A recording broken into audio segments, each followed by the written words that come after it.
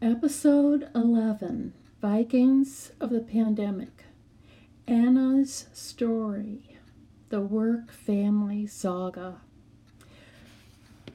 Hundreds of years ago, the people of Norway built amazing ships and sailed up and down the coasts of Scandinavia and Western and Central Europe. They were known as Vikings. The rivers and inland seas and the oceans were their waterways.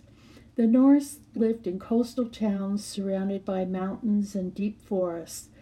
There was very little farmland, and food became a scarce commodity, so the Norse began looking for farmland for their growing population. They discovered a group of islands directly west and only 1 week's sail away. The land was not as mountainous as their homeland. The climate was favorable for growing food and raising livestock, and the inhabitants were easily removed.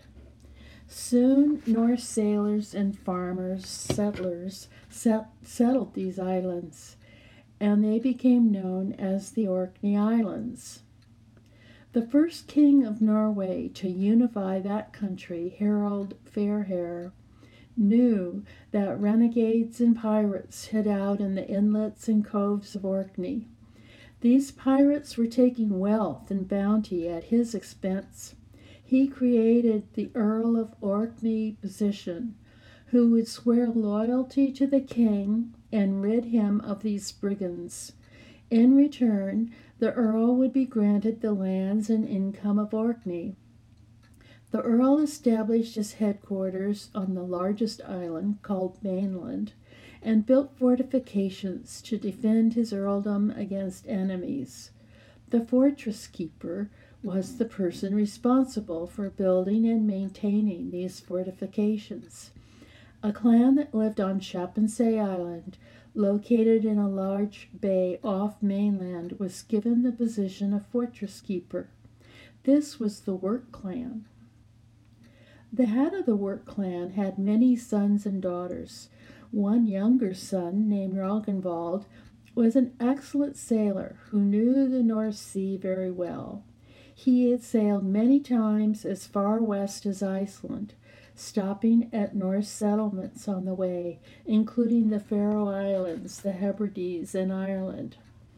An Icelander, Eric the Red, had recently settled on the southern tip of Greenland, west of Iceland, and his son, Leif Erikson, had gone even further to the western lands, which he called Vinland. Leif and his brothers wanted to establish a settlement there where wood, game, and land were plentiful and the weather was fair. Rognvald, with the blessing of the Earl of Orkney and the use of his great ship, sailed to Vinland to explore this land. When Rognvald and his men reached Vinland, they stayed in Leif's crude turf homes built on the northern peninsula and of what is now known as Newfoundland. In Vinland, sickness and injury overtook Rognvald's crew. A medicine woman from the local inhabitants, perhaps a member of the Beothuk tribe, nursed these men back to health using plants that she collected from the coast. Rognvald was very curious about these plants, as his mother was a healer and familiar with traditional medicines. The medicine woman gave Rognvald some of the plants she used. After his return to Orkney, he showed them to his mother. They were both convinced that these plants were the reason for his successful journey. He placed them in a leather pouch that he carried with him every time he left his home.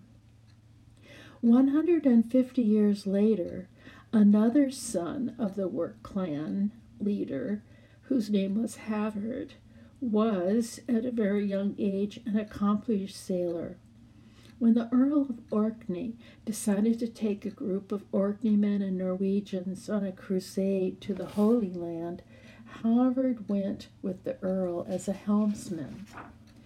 As Havard prepared for his trip to the Holy Land, his mother, who was a healer, brought out the leather pouch containing the magical plants and urged her son to take the amulet with him to ensure his safe return. Havard reached the Holy Land with the Earl, fighting battles and overcoming many hardships on the way. Plague was rampant in the port city of Accra, and several crew members became very ill. They were transported to the Hospitallers of St. John, and Havard stayed by their side during their illness.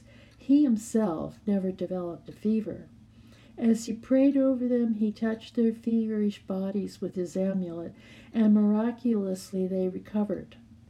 A priest took notice and offered to craft something permanent to hold the magical plants.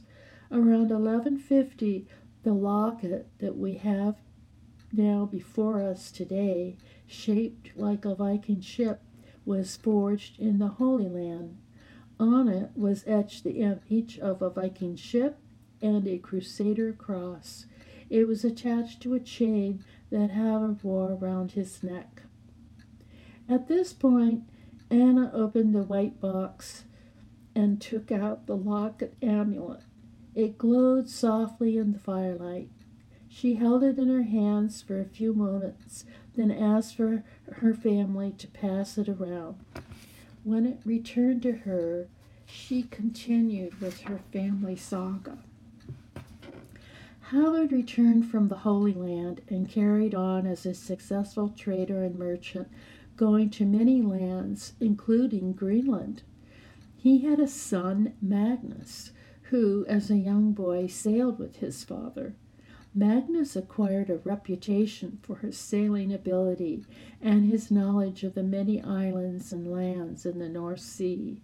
Magnus, like his father, wore the amulet on his sea voyages.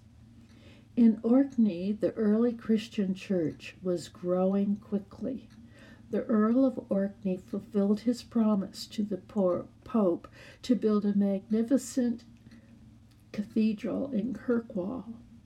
Orkney was granted a bishopric, and the Bishop of Orkney became a powerful person on the island.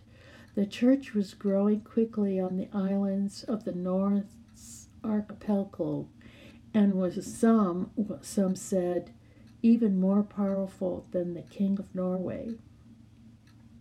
Iceland and Greenland were also granted bishoprics. The Bishop of Greenland was building a cathedral in Gardar and sailed to Rome to get the Pope's blessing. The Bishop of Orkney wished to send a delegation to Gardar for the cathedral's dedication, and he chose Magnus as a helmsman for this trip. Magnus was eager to spend more time in Greenland. He wanted to journey to the north, where the Greenlanders hunted for furs and ivory. The Greenlanders had noticed that a new people were habituating the north. They dressed in furs and sailed in skin boats. These new people, which they called Skraelings, were shy of the Greenlanders and were only seen at a distance. What Magnus and his fellow Greenlanders did not know was that a scourge, a plague, was overtaking the Skraelings, and many were dying. When Magnus sailed north, one of the Greenlanders, who had been lost on an earlier hunting trip, paddled out to their ship in one of the Skraeling skin boats and told them of this illness. He also told them that a medicine woman was healing many of them, using plants and other medicines she collected from the land and the sea. Magnus was very curious about this. He set up a camp near Bear Island, where the Greenlanders were hunting, to make contact with the Skraelings and to find out about their medicinal plants. He observed the medicine woman collecting a worm-like marine animal from the shoreline and asked her if he could take a look. After she gave him a portion of what we now know as the Arctic slug, he opened the locket and placed it on the top of the plants that had been collected 200 years before by Rognvald. Magnus returned to Orkney with the locket. It was never opened again after this, and continued to be passed on from one generation to the next of healers in the work clan. Orkney, in the meantime, was passed from Norway to Scotland as a dowry for the King of Denmark's daughter Margaret, who married James III, King of Scotland. The Viking Age had come to a close. The work clan remained in Orkney until the 1600s and 1700s. Many works were avid reformers and became Covenanters after the Protestant Reformation. The Covenanters had no love of the king. One branch of the clan lost their lands on Chappensay as a result of religious and civil conflicts.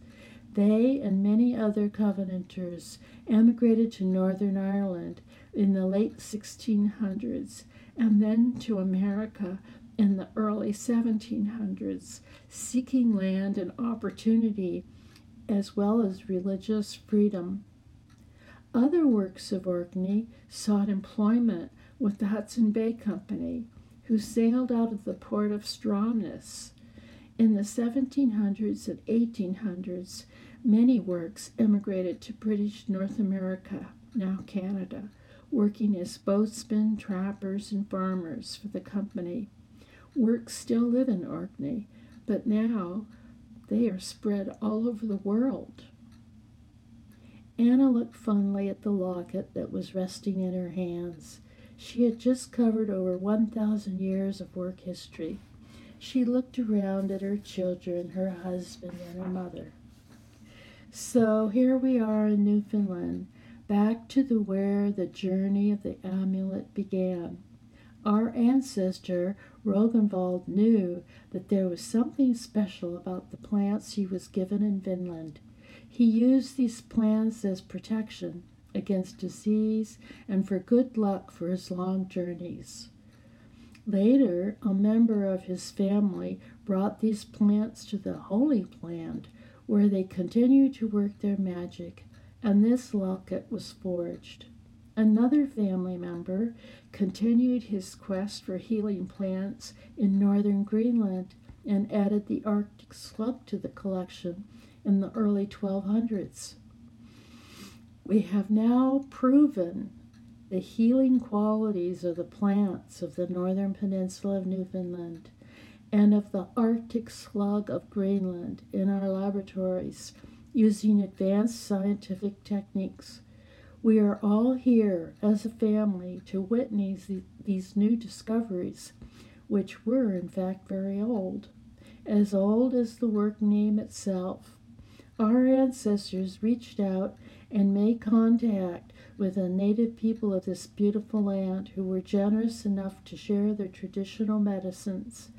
Now the world's scientists are reaching out to the Inuit of northern Canada, asking them, in fact imploring them, to share their knowledge of the healing power of their natural environment.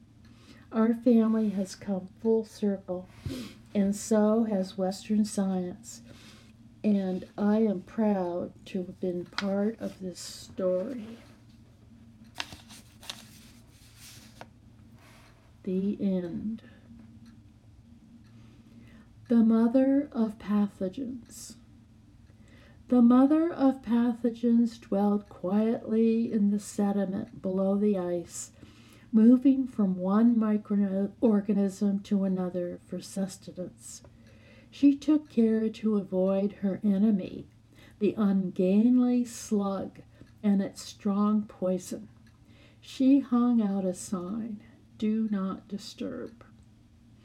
When the temperature rose, she rose with it, nourished by new and better organisms. Sometimes she broke free of the sea's icy grip, pursuing even bigger prey, seals, birds, mollusks, before the crushing ice pushed her back down to the seafloor.